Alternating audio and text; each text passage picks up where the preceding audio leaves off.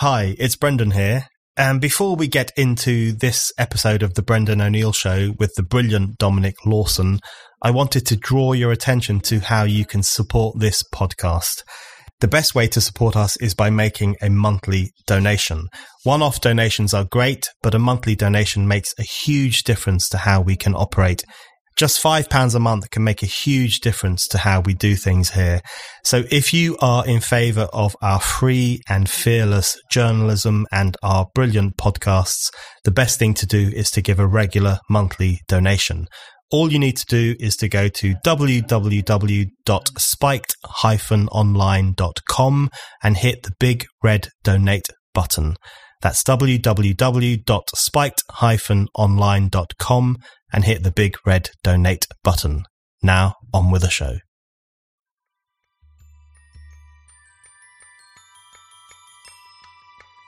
You're talking about a doubling in household electricity prices. Yeah. I understand where it comes from at the sort of dark green level, that it sees man as a curse upon the planet. I genuinely am baffled by the political class. They're being swept up in this. It is a kind of moral vanity. I think it is the sense that when we walk on the world stage, we want to be seen as the good guys. And of course, it's very nice for them to go to these conferences and people to say, oh, you're doing a wonderful job. You know, of course, it doesn't mean anything for the people back home. Hello and welcome to the Brendan O'Neill Show with me, Brendan O'Neill. This is a podcast in which an esteemed guest joins me to talk about the big ideas, the bad ideas, the problems and the controversies of life in the early 21st century. In this episode, I'm delighted to be joined by Dominic Lawson. Dominic is a very important figure in modern British journalism. He is a columnist for the Sunday Times and the Daily Mail. He was editor of The Spectator from 1990 to 1995, and he was editor of the Sunday Telegraph from 1995 to 2005.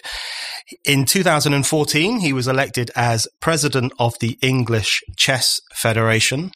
He writes on a broad range of issues, and in my view, his voice has been particularly valuable on some of the major moral and political flashpoints of recent years, including, of course, Brexit and also climate change, progress and liberty. Dominic, welcome to the show. Thank you, Brendan. I want to kick off by asking you a little bit of a broad question about where we're at politically. So, if you believe in democracy and particularly if you were pro-Brexit and if you are Eurosceptic, there seem to be many reasons to be optimistic right now. We have a government that is pretty much devoted to leave. The 3.5-year project of the liberal elite to thwart Brexit didn't work. And things seem to be going pretty well according to majoritarian opinion, which is Eurosceptic and which is that we should no longer be members of the European Union. So despite the caricatures and fear-mongering of some people in the media establishment, there does seem to be quite a few reasons to be optimistic about where politics is going. Do you feel optimistic about the moment that we're living in? Well, certainly much more optimistic than we were. You must have been. I certainly was 6 months ago, when it looked as though essentially the referendum result was going to be stolen by the most extraordinary procedures by MPs who claimed that they would honour the referendum when they were elected in 2017, and then immediately afterwards did everything they could to dishonour both the referendum and indeed what they had pledged in the subsequent general election. And it was, I would say, a con trick on the British people that was being attempted, aided by the Speaker, who made no secret of the fact that although his job was meant to be an impartial umpire, was basically the Lionel Messi trying to sort of kick the ball into the net. And of course, he was able to do that because he would say, well, I'm just representing the voice of Parliament. And it was true that the vast majority of MPs, in the Labour Party, all but about 6, were against Brexit. So, he wasn't actually misleading when he said, I'm representing. The problem was Parliament wasn't representing the people. And if Parliament's not representing the people, you have a cataclysmic issue. It is unbelievably dangerous. And I was genuinely frightened, actually, about British democracy. I thought, well, what would be the outcome? if this were to happen. I mean, very, very dangerous. And it would make what we see in certain other countries in Europe look like chicken feed by comparison. I mean, we see disturbances there, but I think this would have been on another level after the referendum we had. So compared to that, it's kind of, the sun has got its hat on. And you're right when you say that the government, it's not a new government in the sense that it's still the Conservatives, but it's inherently a new government because its outlook is entirely different. And in particular, and we see it with all this row about Dominic Cummings. I must declare an interest. He's a friend of mine. So, take that, into your calculation. But of course, the entire apparatus, and the Treasury in particular, was horrified by Brexit. And Theresa May was, I think, unusual actually in a politician is that she really much preferred the company of civil servants, the company of politicians, let alone journalists. So she was very much a creature of that. And also, which is not inherently a criticism, but a profoundly conventional person. And I would say profoundly small c conservative. So the degree of radicalism was something that she really couldn't cope with. And she was honest about it. So when because she was an honest woman. So I remember there was some press conference after one of her big speeches, and a German journalist said, "So do you think Brexit was worth it and a good idea?" And she refused to answer, which was extraordinary, but it was honest of her because she knew that her view was, no, I don't think it's a good idea, but she couldn't say that. So she refused to answer the question, which is kind of like the most basic question you could possibly ask. So yes, it's much better. I think you capture there something that I think some people underestimate, which is the enormity and the magnitude of the crisis that we have just lived through. And I think it is captured in the sense of Parliament versus the people. I mean, that is what it boiled down to very often. And that's what it felt like to many ordinary people, I'm sure, that we had this Remainer Parliament.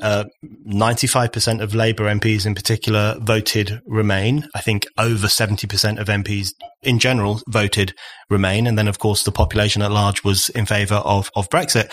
And that, I think, spoke to an incredible tension in the nation, not only in relation to a disagreement between the public and the political class over what to do about Europe, but also a more fundamental question about who is the sovereign power in this country? Is it Parliament? Is it the people? And what is the relationship between those two things? So how close do you think we came to a constitutional crisis of historical and possibly even incredibly detrimental consequences? Well, it's hard to sort of measure it, but very close, very close. And of course, you also had the Supreme Court with this, a really extraordinary thing. So you had the High Court, which it went to first, this attempt to stop the government essentially getting on with Brexit.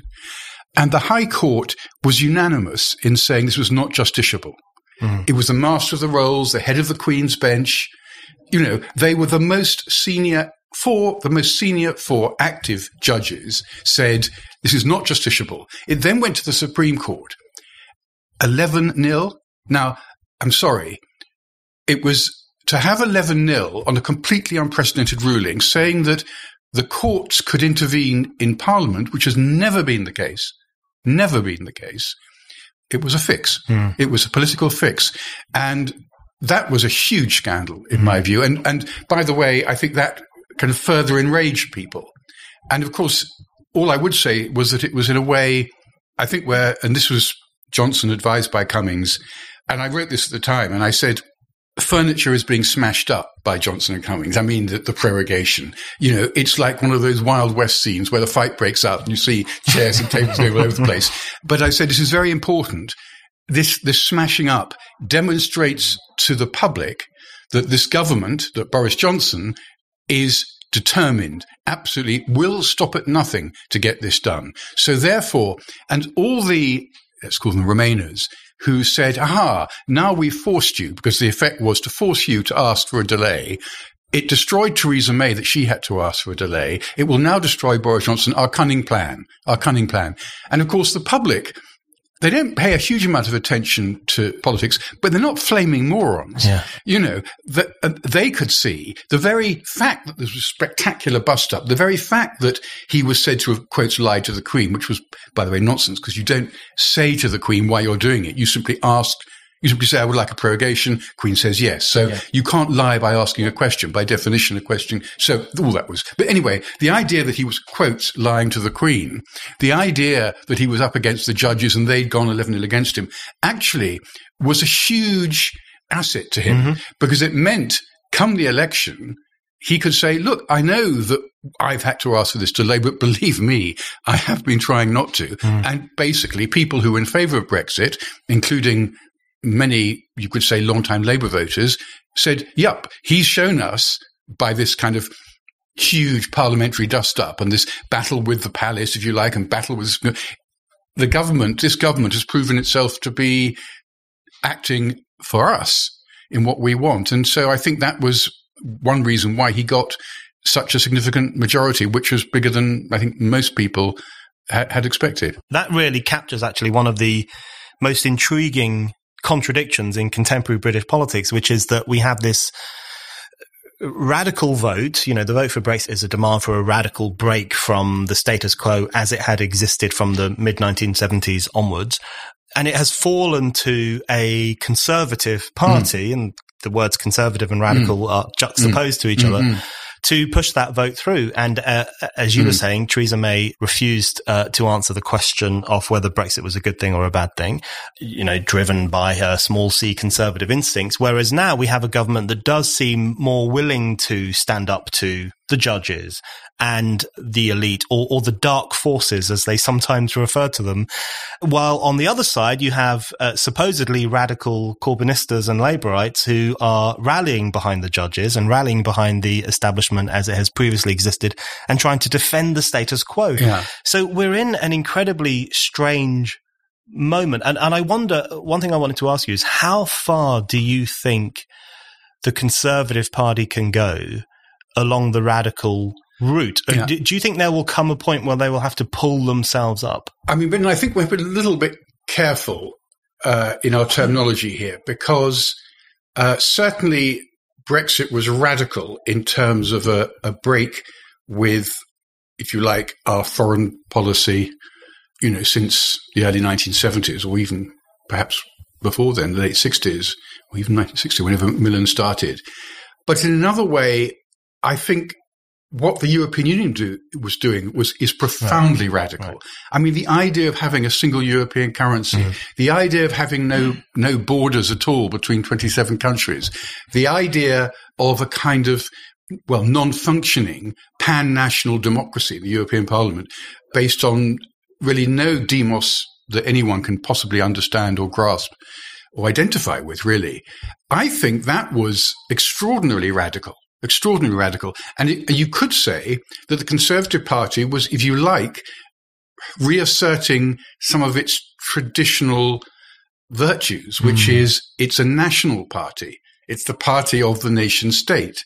And it believes deeply in national sovereignty, whereas the Labour Party had become very internationalist. I mean, interesting. You mentioned, so you see my point. I think it sits well with the traditions of the Conservative Party, what's happened. And that's why, if you like, it doesn't prove anything, but that's why you find that the Conservative Party at grassroots level is absolutely behind it and has been for a very long time. So the problem for Conservative MPs was if they were very pro-European, that was when they had difficulty. I mean, you mentioned Corbyn. Of course, Corbyn was, I suppose is in a way, overtly in the follow of Tony Benn, was his starry-eyed acolyte. And Corbyn, his instincts on the EU were profoundly Eurosceptic. And in fact, he had a more consistent Eurosceptic voting record, probably even than Bill Cash on the Conservative. If you were to check, I suspect you might find he's even more consistent. And I remember writing at the Sunday Times just the week before the election, and I said, Labour are going to lose and everyone's going to blame Corbyn, but actually it was the centrists who absolutely stuffed the party. They really stuffed it. And, you know, I'm not a supporter of Corbyn kind of philosophically, but I think he was nearer kind of the instincts of the referendum result for sure than almost everybody else in his party. And it was a loss of his battle and one or two people around him. And we're now going to see Keir Starmer become leader of the Labour Party, who was instrumental in a strategy which utterly failed, was catastrophic for the Labour Party. And I'm sure others know these figures. I mean, I think I'm right in saying that all but about 5 of the seats they lost were in Leave voting Labour constituencies. I mean, it's clear to see. Mm-hmm. So I think Corbyn, I wouldn't say I felt sorry for him, but I think his heart was in the right place. And you probably remember the morning after the referendum result, he in Parliament Square said, we must immediately implement Article 50. Immediately. Yeah. So that was his instinct. Yeah. You know, and he was delighted. I mean, and you could see he was delighted. I mean, he could hardly contain his pleasure. Tried hard to, but it wasn't successful, you know. And if you remember, he wasn't even able to form his first shadow cabinet unless he basically agreed to put a cap on his Euroscepticism and that he would, quote, campaign for Remain. So it's blighted his leadership from the very beginning. You're listening to The Brendan O'Neill Show. If you like this podcast and Spike's other podcasts, and also the articles and essays that Spiked publishes every day, please think about giving us a donation. Spike's content is free and we want to keep it free, and donations really help us to do that. Head over to Spike's donation page now at www.spiked-online.com. I actually do feel sorry for Corbyn sometimes, precisely because of the destruction of his Euroscepticism. Now, he played a role in that. He's not a child. He kind of caved into these demands that came from the more centrist parts of his party. But I've often felt that this is a man who had a good position on Europe, inherited from the likes of Tony Benn, and then it got ruined in the way in which the Labour Party was going. And in fact, I was going to mention the piece that you wrote, which I think was one of your very interesting pieces about how you talked about the responsibility for Labour's defeat would lie not with the hard left, but with the centrist Ramona, Alistair Campbell, Tony Blair wing of the party. And so one thing I wanted to touch on with you is the question of what happened to left-wing Euroscepticism, because I think I'm right in thinking that in 1975 you voted against the European Economic Community.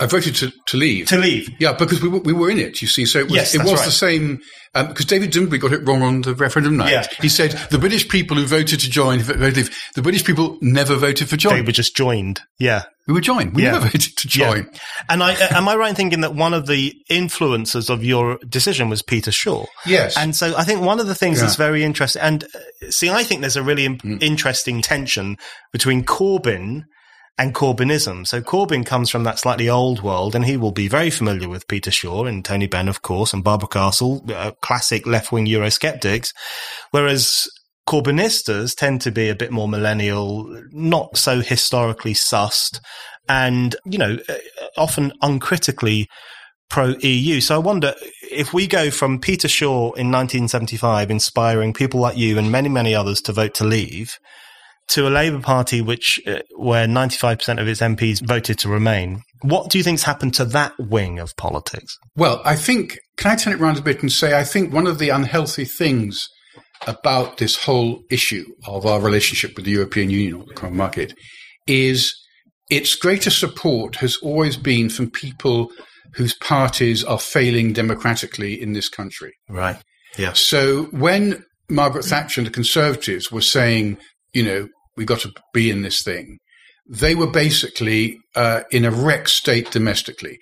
They had lost 2 elections in 1974. They were intensely demoralized, and they were terrified, rightly or wrongly, by, funnily enough, Bennism.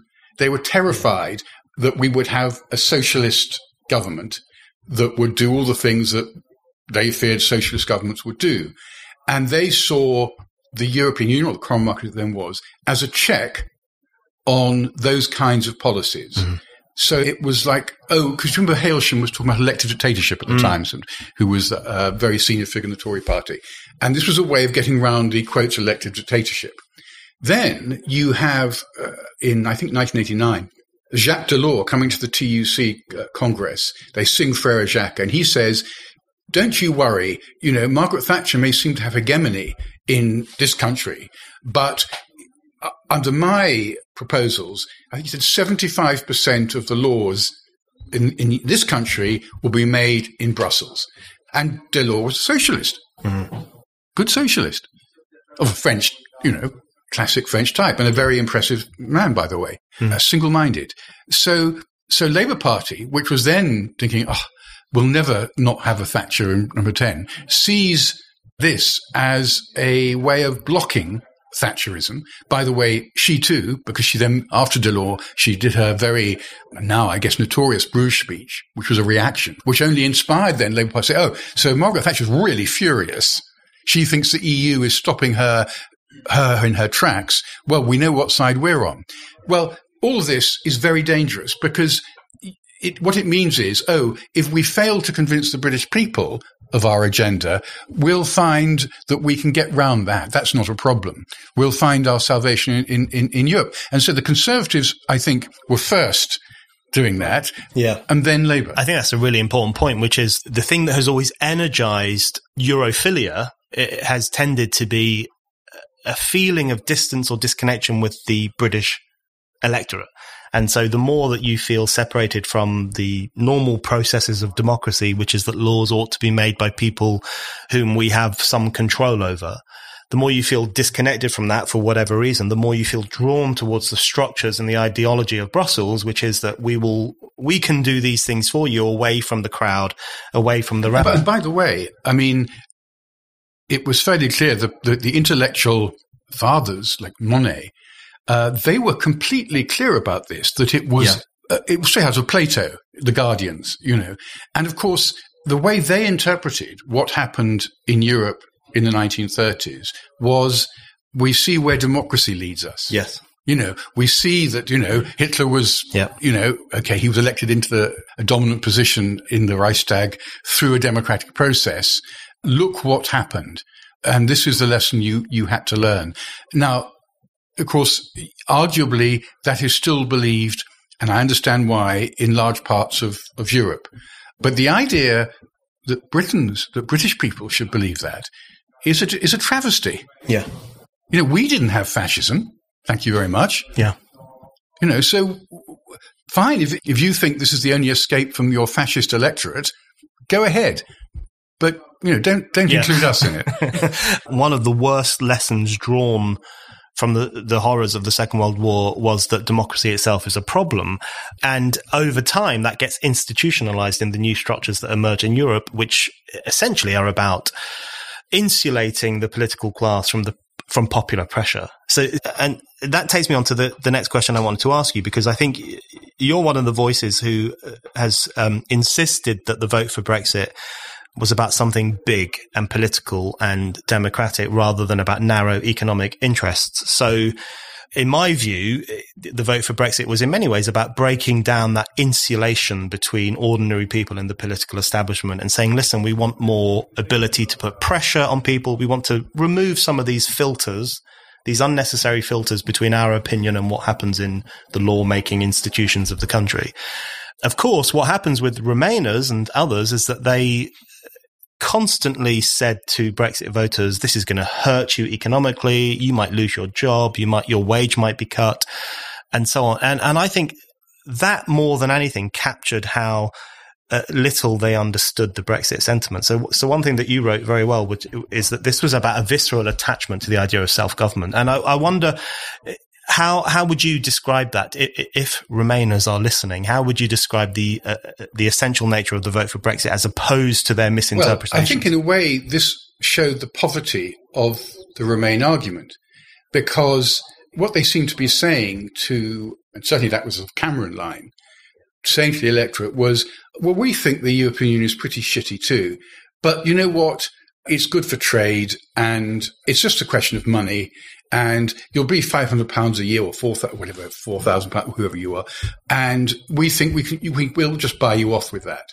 And I think it was very insulting, actually. I think it was very insulting. I think people felt deeply, passionate about it, about this sense of self-government, which, and by the way, again, to sort of look at us in contrast to many of the European countries, where I think there's a sort of profound difference. We have had, we didn't till the 1920s have universal suffrage for both men and women, but we've had what you would call a form of democracy and self-rule for centuries. For centuries. I mean, with the Civil War, but nonetheless, it's very, very deep-rooted. And as I said, we did not have periods of fascism where all the institutions of the state were smashed or discredited or both. But all the other members of the European Union, virtually, not all, but almost all. So France, Germany, Italy, Luxembourg, all the rich ones, emerging from basically a massive war on their land caused by fascism and the complete corruption of their ruling elites. And, of course, the Holocaust. Greece only joined the European Union from leaving the rule of the colonels, outside of fascism. Yeah. Portugal, they don't call it fascism, but military dictatorship anyway. Spain, Franco, out of that. So for all of those countries, when the EU says we stand for democracy, that kind of rings true for them because they were kind of contiguous, contemporaneous. The escape from forms of fascism or dictatorship and democracy came with membership of the European Union. We joined anyway in 1973, I think. Right, so we didn't join it. We delayed and delayed and delayed it. But it was nothing to do with that. In our case, it was due to, I think it was at a very low ebb, but it was at the lowest ebb in our sort of national self-confidence. And we sort of came out with our hands up, really. So, our histories are very, very different. And you haven't mentioned it, but I think the issue of borders is hugely significant. Because what does it mean to be a country to us? Well, one of the things that defines a country, how would you define it? It has a border around it.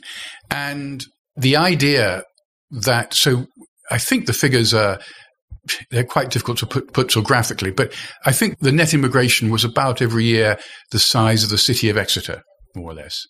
And I think people felt, hold on a minute, is this going to go on indefinitely? And what does it mean in terms of pressure on social services, pressure on housing, pressure on transport, pressure on the social security budget?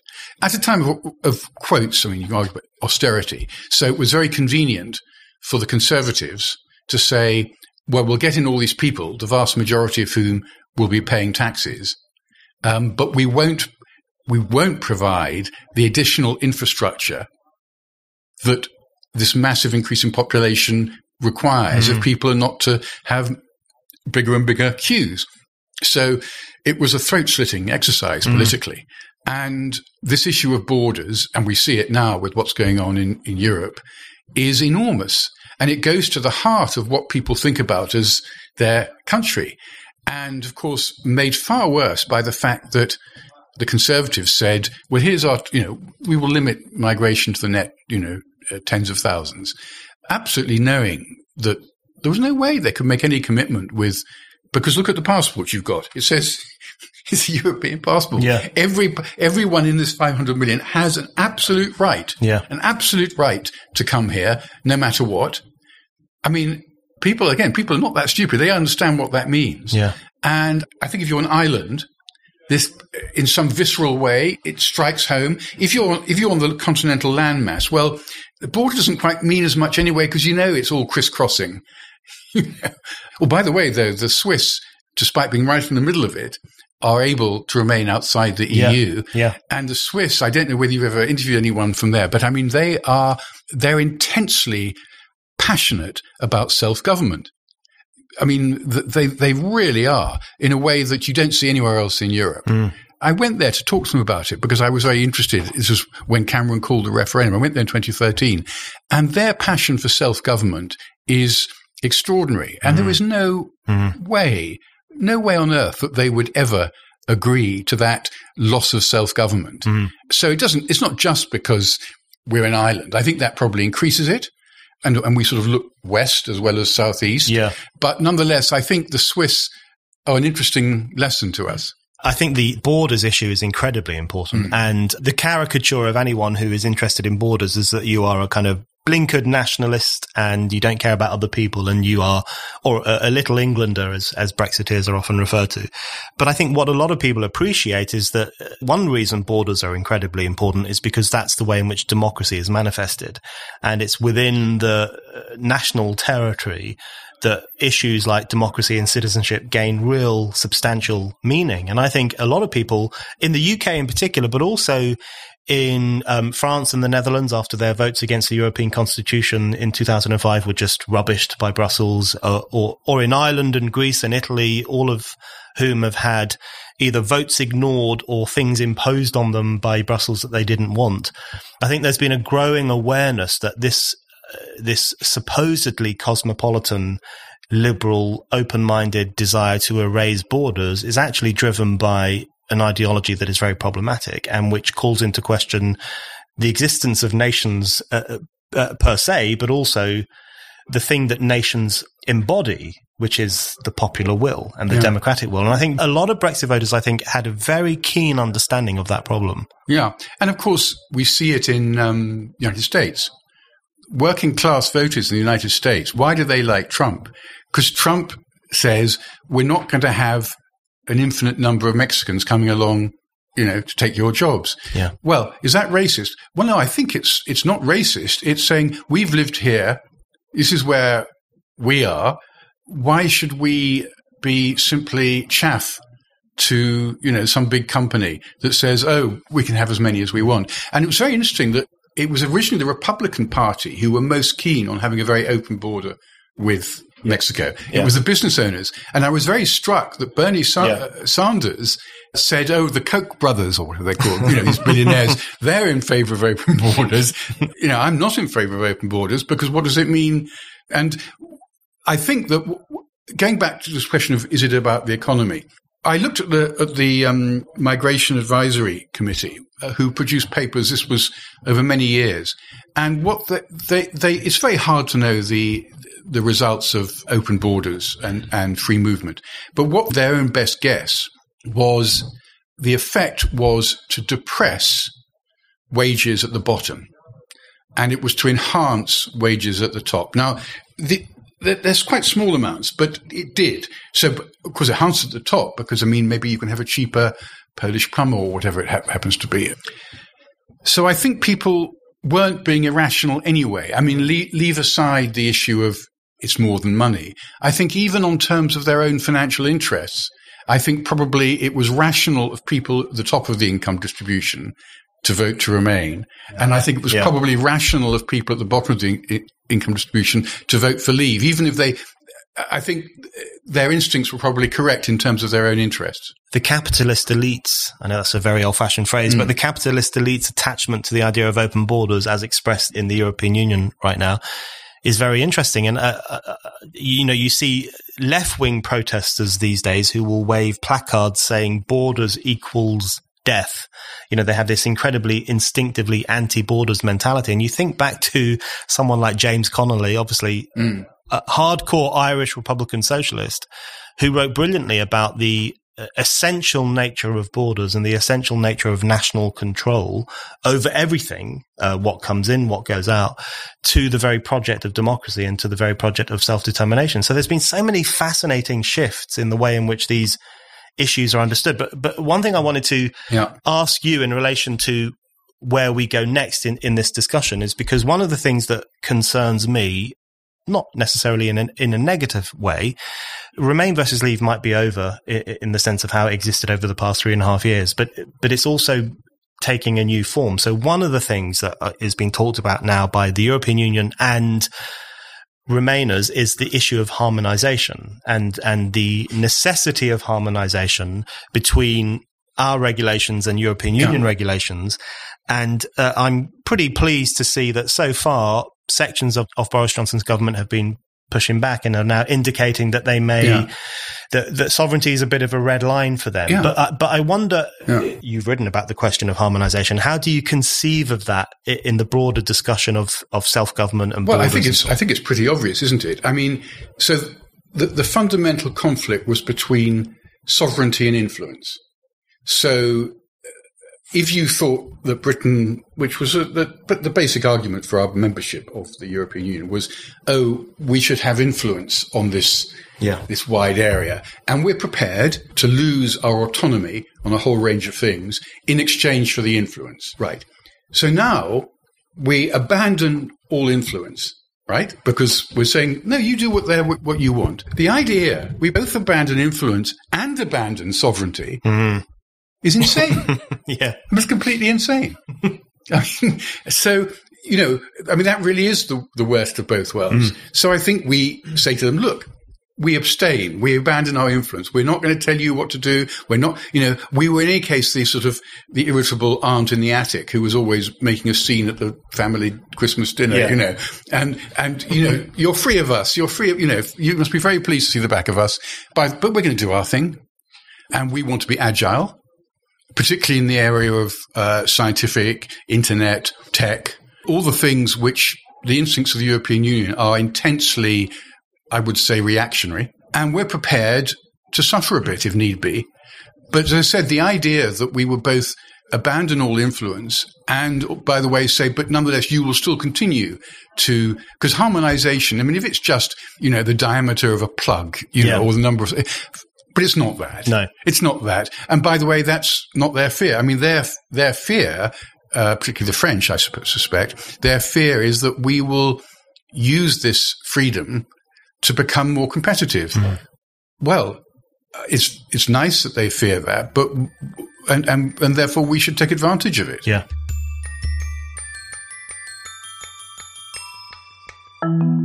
You're listening to The Brendan O'Neill Show. Subscribe now so that you never miss an episode.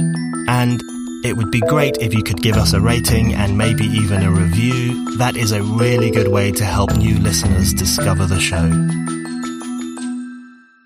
Okay, I want to stick on the question of democracy, but bring it onto another issue, an issue that's close to your heart and my heart, which is the issue of climate change and environmentalism and the problems with the politics of environmentalism. Because one of the things that has struck me over the past week or so prior to recording this is the possibility that a lot of the things that people like us would have been concerned about in relation to the European Union, which is the use of mysteriously divined regulations to hamper what ordinary people consider to be the right course for the nation. I think some of that could well shift now from the European Union sphere onto the green sphere. So I'm thinking about the Court of Appeal striking down of expansion at Heathrow Airport, and I'm thinking about the way in which that has emboldened environmentalists, in fact. And we now have people like Hugh Fearnley-Whittenstall and George Monbiot who are openly arguing and agitating for the use of law to strike down pretty much any big infrastructure project. So I just wondered, what do you think is the possibility that anti-democratic methods will find their way into other areas of life which are incredibly important to the future prospects and jobs and livelihoods of the United Kingdom? Yeah, well, we see. I mean, you mentioned the case of Heathrow, but I think in December, one of these green groups launched a court case to stop the building of a very, very large Drax gas-fired power station. And it was interesting because I think that there was some kind of document produced from government that said that this was not in accordance with the government's commitment to net zero. And the then business secretary, I think it was Leadsom, overruled it and said, no, we should go ahead with this very sensibly. And it is now in the courts. And, we're not now talking about Heathrow, because Heathrow still exists, and plenty of planes. We're talking about either this thing being or not being. Yeah. And of course, gas is the most wonderful thing, because I remember when I was young, you didn't have gas-fired power stations because it was defined as a premium fuel. So it was used for central heating. But the point was it was very scarce, and it was called, very interesting, a premium fuel not to be used for power generation. Now, due to the sort of wonderful technological advances in drilling and geology and geological surveys, what we've discovered basically is, to all intents and purposes, is a limitless supply of gas in the world. Basically, it's in all sort of strata we never imagined. It's very cheap, it's very clean, and yet these people want to stop it because it isn't wind or solar. Yeah. And by the way, they also stop nuclear. So even if you take the argument, even if you say, oh, we won't have gas, although I can't see enough why not, but, this is kind of in defiance of the laws of maths and physics. I mean, you simply cannot have a functioning economy based entirely on renewables. And there was a very brilliant man called David Mackay, who was the government's, dead now, unfortunately, chief scientific advisor. And he wrote a book called Renewable Energy Without the Hot Air. And he said, if you want essentially a carbon-free industrial economy, you have to have massive investment in nuclear. And and by the way, he was convinced of the danger of global warming and climate change. He was completely sort of online with that. But he said, this is what you have. And yet, in the Climate Change Committee, this Lord Debon's outfit, there's no mention of nuclear power. It's just not mentioned. Yeah. It wasn't mentioned when the net zero thing went through Parliament.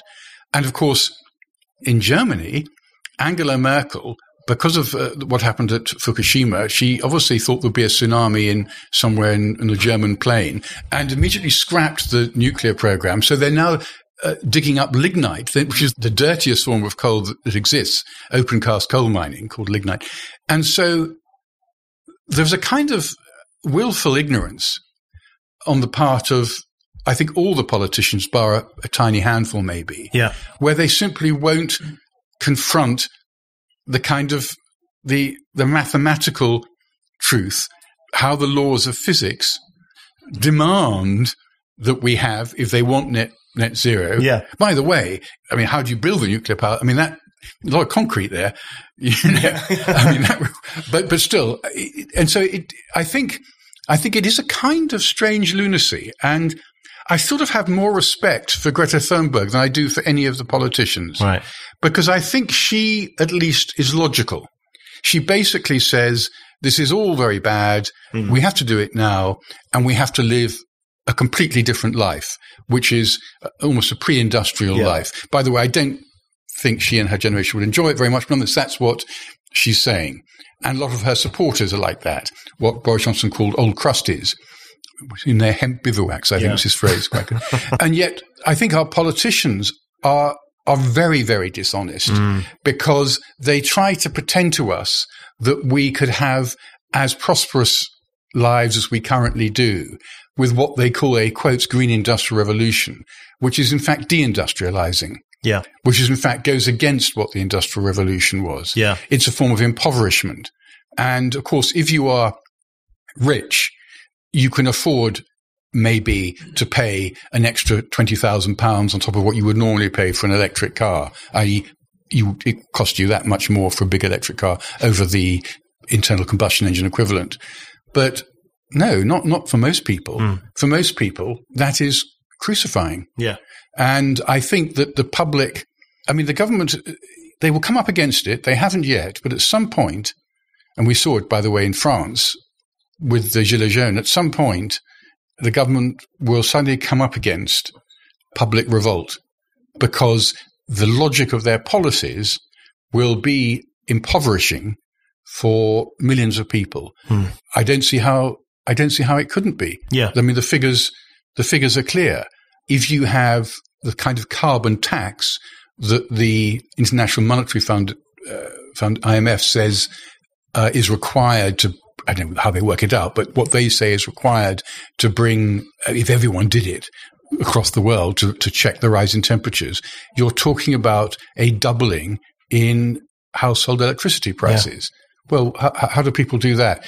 Professor Michael Kelly, who's emeritus professor of engineering at Cambridge, says that if we were to convert our entire housing stock to make it essentially net zero, he estimates the cost to be about £4 trillion. Now, if you were to say to the British public, if we had £4 trillion to spend, how would you like it spent? that would not be how they would like it spent. No. Even if we had it, which we don't. So, yeah, I agree with you, Brendan. I think I think there will be a huge democratic crunch. Yeah. I don't know when, but there will be. But things like Heathrow, I don't think that would cause a problem. If anything, it's probably quite unpopular, certainly unpopular in London. I think if Drax can't build this gas-fired power station, okay, Drax will be annoyed. The people who might have worked there will be annoyed. But again, I don't see that. I don't think those will cause the crunches. And I don't think people are thinking about the courts particularly. I don't think that's where it will be. It will be at what I suppose you would call the retail end, when suddenly you're told, by the way, you've got this electric car. It's cost you an extra £15,000. You think, oh, that's great because I won't have to pay all that expensive diesel or petrol. But no, we're introducing road charging, of course, because we get 35 billion from duty on petrol and diesel. And now we're going to. Yeah. So you thought it was going to be free driving, but no, it'll cost you just as much. And by the way, you've had to pay for this. Yeah. And by the way, how is the electricity produced? Right? I mean, someone once said that they're called battery electric vehicles. And this chap, he was another professor of engineering actually at Imperial. And he said they should be called EEV, which is emissions elsewhere vehicles. It will be very interesting to see where the breaking point comes. I mean, obviously in France, it was with the fuel tax, which then gave rise to a protest that lasted more than a year and which was incredibly conflictual at times and which very interestingly exploded so many other issues to do with country versus city, people versus the elites and so on. So, but I think that breaking point could come at there was a huge breaking point over EU membership or not EU membership. And I think the green stuff lends itself to that too. But one thing that you've just following on from what you said there, you've written about the vanity and the hubris off some green policy. So you've pointed out in your pieces very sensibly talking, others may defy maths and science, but you've talked about how the UK generates around 1% of global carbon emissions. Yep. So this desire for the UK to become carbon neutral, carbon zero and all that stuff, which is worryingly an idea shared by all parties, even if they disagree on the time frame, seems to me to be quite irrational because the impact it will have on global carbon emissions and then global temperature is a different question as well. In addition to that, the impact it will have on global carbon emissions is very, very, very small. So what? Yeah, not measurable. Not measurable. So in the UK specifically, this kind of idea that we must be carbon neutral, we must cut it to zero, whether it's by 2030, 2050, 2070 or whatever. What drives that? Has it become just this kind of zealous crusade that is completely separated from any idea of facts and impact? I mean, I genuinely understand where it comes from at the sort of dark green level, that it's Malthusian, that it's anti-human, that it sees man as a curse upon the planet. I understand that very well, and it has a kind of coherence to it. I genuinely am baffled by the political class, if you use that phrase. They're being swept up in this. It is a kind of moral vanity. I think it is the sense that when we walk on the world stage, we want to be seen as the good guys. Yeah.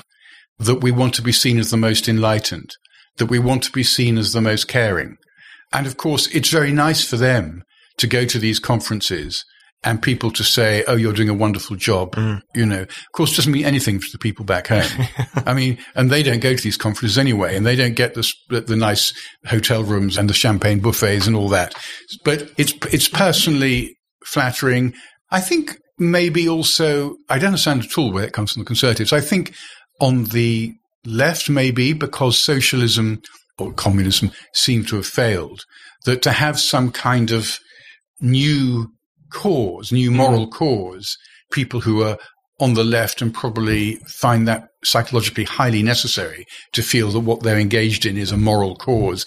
And the sense, by the way, that the belief that if it is very damaging to countries, it would be countries in the region of the equator. It would be what we used to call the third world, and maybe we still do. And therefore, and I think on the left, there's always been, and by the way, in the churches and the Anglican Church in particular, this great sort of sense of what we do for the people in Africa. I mean, that has an enormous pull, I think, And so they're the ones who are going to suffer. We might be okay, but they're going to suffer. But of course, it means nothing there anyway. Yeah. And you might have seen that the Maldives, have just commissioned 4 new airports. Now, this is the lowest lying nation in the planet. First of all, it's interesting that they can get these things through. We can't, obviously. But it made me think, well, the Maldives are always the loudest voice saying we're threatened by the rising sea levels. Yeah. But if they really believe that, why are they building all these airports on reclaimed land in the Indian Ocean? Makes me think maybe they don't believe it. I do wonder sometimes whether, that phrase that Boris Johnson was, when he sacked, I forget her name now, but he sacked the woman who was going to be running the UN climate change conference in Glasgow.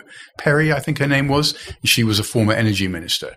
And she said that Boris Johnson had said to her, this climate change thing, I'm not sure I get it. I must say my heart warmed towards Boris Johnson Absolutely. because I felt, a lot of us don't get it. Yeah. And he was just being disarmingly honest. I mean, going back a little bit, Brendan, I think there is an issue about, air safety or whatever, the air we breathe. It probably is better for people living in cities that there are electric vehicles rather than internal combustion engines. It's probably nicer for people in London, for example.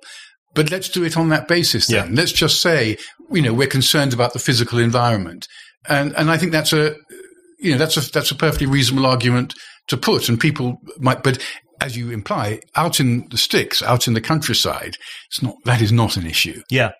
I think that's right. I've always thought that it's very important to make a distinction between the practical desire and the practical policies designed to have clean air, a nice environment as much as possible, and what has become this kind of deep ideology and in some cases almost a cult-like desire just to rein in any form of infrastructure and progress and development and so on. And I think actually one of the most important things for climate change skeptics to do is to draw a distinction between those two things. And, clean air in London, tackling the smog in the 50s and so on, that's absolutely wonderful.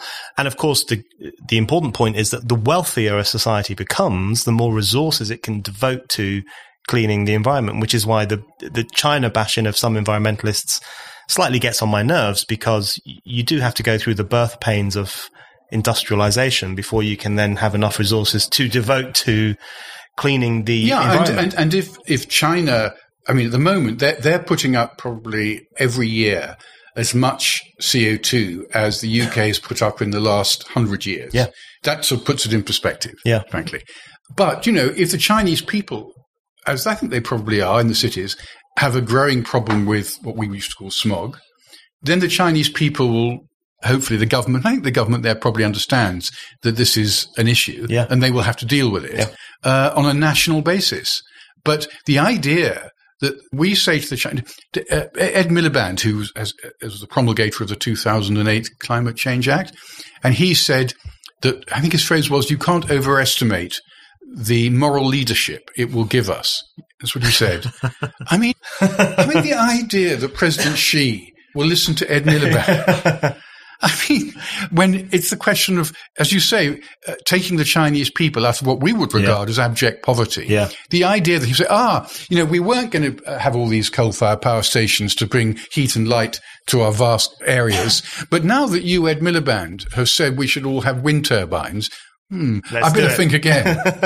No, I think that actually cuts to the heart of what's driving the slightly bizarre, unscientifically justifiable obsession with carbon neutrality in the UK political sphere is precisely that it's about a moral sheen. It's about a moral sheen at home within certain constituencies, certainly not in the population at large, and on the international stage. And it's divorced increasingly from any sense of what's necessary or what's important. But one thing that you said earlier, that you can understand how deep Greens would be attached to this cult of carbon neutrality, but it's confusing as to why the political establishment would be. I think one of the points you made very well recently in a column was about Extinction Rebellion, because the curious thing about Extinction Rebellion is that, in my view, they are a bit nuts, and I think most people recognize that they're a bit nuts. They say things which are patently untrue, that billions of people are going to die. Are dying, they say. Are dying. Yeah. That there's an extinction event taking place as we speak.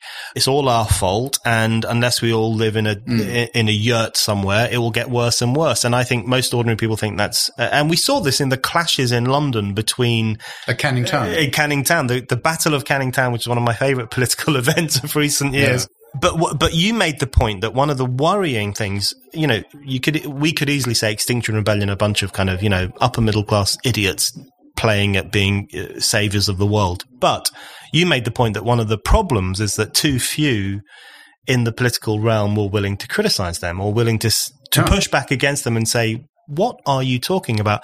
So do you think and judges too, by the way. And judges. So do you think one of the issues is that we just, particularly now that the Boris government has been emboldened by the huge vote of December last year, do you think the political class, the political establishment just needs to take a firmer stand against some of this stuff? I think that it would have to. I mean, I did write about which people have forgotten about now, the 2000 fuel strike. Well, it was weren't any riots, but anyway, the lorry drivers basically went on strike.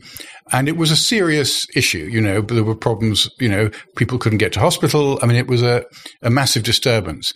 And the fuel price escalator, which was designed, I think, originally to enhance the long-term well-being of the emperor penguin in the Antarctic or something like that. From that moment on, it was abandoned, So it probably takes some kind of public, I mean, hopefully not as violent as it has been in France, which has been appalling, actually. And, people's livelihoods have been trashed by people kicking in their shops, which has been terrible. But nonetheless, it would take some kind of check to the politics from the people, rather like what lay behind Brexit. I think that it is a bizarre thing, because on the one hand, we have Boris Johnson, who is Mr. Big Project, Mr. Concrete, wants to build a bridge from, which nobody else thinks is doable, but a bridge from Scotland to the island of Ireland, and wants HS2, which is a slightly odd idea of spending 100 billion. Again, if you offered the people of Birmingham and said, and Manchester and said, look, instead of this 100 billion, we'll give it to you. Would you like some other purpose? I think we know that they would have better ideas of what to do with the money. But nonetheless, so you have Mr. Big Build, Boris Johnson. At the same time, you have the UN conference in December in Glasgow. You have the government it's just reintroduce subsidies for onshore wind, or trying to, which is odd. There's an inherent, profound contradiction at the very heart of government. And by the way, I remember writing the same when Cameron and Osborne, sort of in their pomp and early on, and they spoke about nothing new under the sun, reviving the North and reviving industry. And we would not just be a financial service country. I mean, this was the beginning of the coalition. We would have a proper industrial policy and blah, blah, blah. And at the same time, Cameron was absolutely sold at that point on this green proposal to deindustrialize in effect. And I remember thinking and saying at the time, this is a profound contradiction. They have to decide, which are they? Are they the party that will revive industry in the North, or are they the party of the kind of southeastern liberal voters who think that anything that comes out of the back of an engine is inherently evil? Which are they? Yeah. Which are they? Yeah. And I mean, they're going to have to resolve it. Yeah. And now you and I probably agree on how they should resolve it, but they're not listening to us as much as they should be. Yeah. I think that's really interesting. And that contradiction, I think, cuts to the heart of so many contradictions in contemporary Britain. And the question of how they will be resolved is really interesting and incredibly important. So the final thing I wanted to ask you was just tying together these two issues of Brexit and climate change, which I think are arguably two of the most important issues right now in the UK in terms of how they impact on politics and the future. I think what they share in common is an apocalypticism. And the apocalypticism tends to come from those who present themselves as expert, well-educated, morally superior to ordinary people who are all a bit stupid and voted in the wrong way in 2016 and so on. You have this apocalypticism in relation to Brexit, which was this idea that it would just be the end of the world as we knew it, the return of fascism, it would come to the UK, there would be outbreaks of super gonorrhea, according to one newspaper front page, we'd run out of food, we'd run out of ordinary gonorrhea. We'd run out of medicine, everything would go horribly wrong. And then, of course, there's this kind of, I think Susan Sontag referred to it as apocalypse from now on in relation to environmentalism in particular and other issues too, which is just this general sense of dread that exists among the chattering classes, or however we might want to define them. Yeah. And all of that apocalypticism grates against what I consider to be something quite positive and possibly quite fragile, which is the reason and the sense of huge numbers of people. Yeah. That's not to say everyone is reasonable and sensible, but large numbers of people are. And I wonder, I think we've beaten the apocalypticism in relation to Brexit. I'm not convinced we have in relation to climate change. And I wonder what's your view of how I think, and it's interesting going back. For example, we had this row recently about eugenics, but actually the eugenicist movement, which was very strong in this country in the 20s and 30s, came entirely from what we would now call the chattering classes. Basically, there were too many people who were ill-bred, living in bad conditions, inherently stupid, and we had to basically eliminate them if we possibly could. Now, of course, for very obvious reasons, the mass of ordinary people rather resented this idea. But it was kind of like de rigueur. Yeah. I mean, and it was only because of what happened in Germany, I think, that it was checked. And I think that what used to be the acquis, as the French would call it, over our membership of the EU, and the issue of climate change, what they have in common is that there was complete agreement across the board politically. It was universally held, and you wouldn't hear anyone on the BBC either talking about, until relatively recently, the idea of leaving the EU. It didn't really exist within the parliamentary debate, within the broadcasting debate. And the problem is when you have a situation in which all the political parties are agreed, the quality of debate is appalling. Yeah. Because there is no debate. And if there is no debate, there's no intellectual muscle, there's no rigor, because everyone is just in the same club. And at that point, something bursts in from the outside. Yeah, right. And I think that's where they have something in common. And I think you're right. This also will burst in from the outside, and it will be very uncomfortable, I hope, for the politicians. Dominic Lawson, thank you very much. Thank you.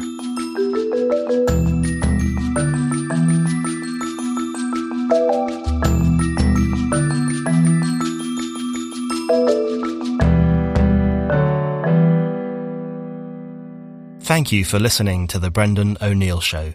We'll be back with another guest and more discussion. Don't forget to subscribe, and in the meantime, keep reading Spiked at www.spiked-online.com.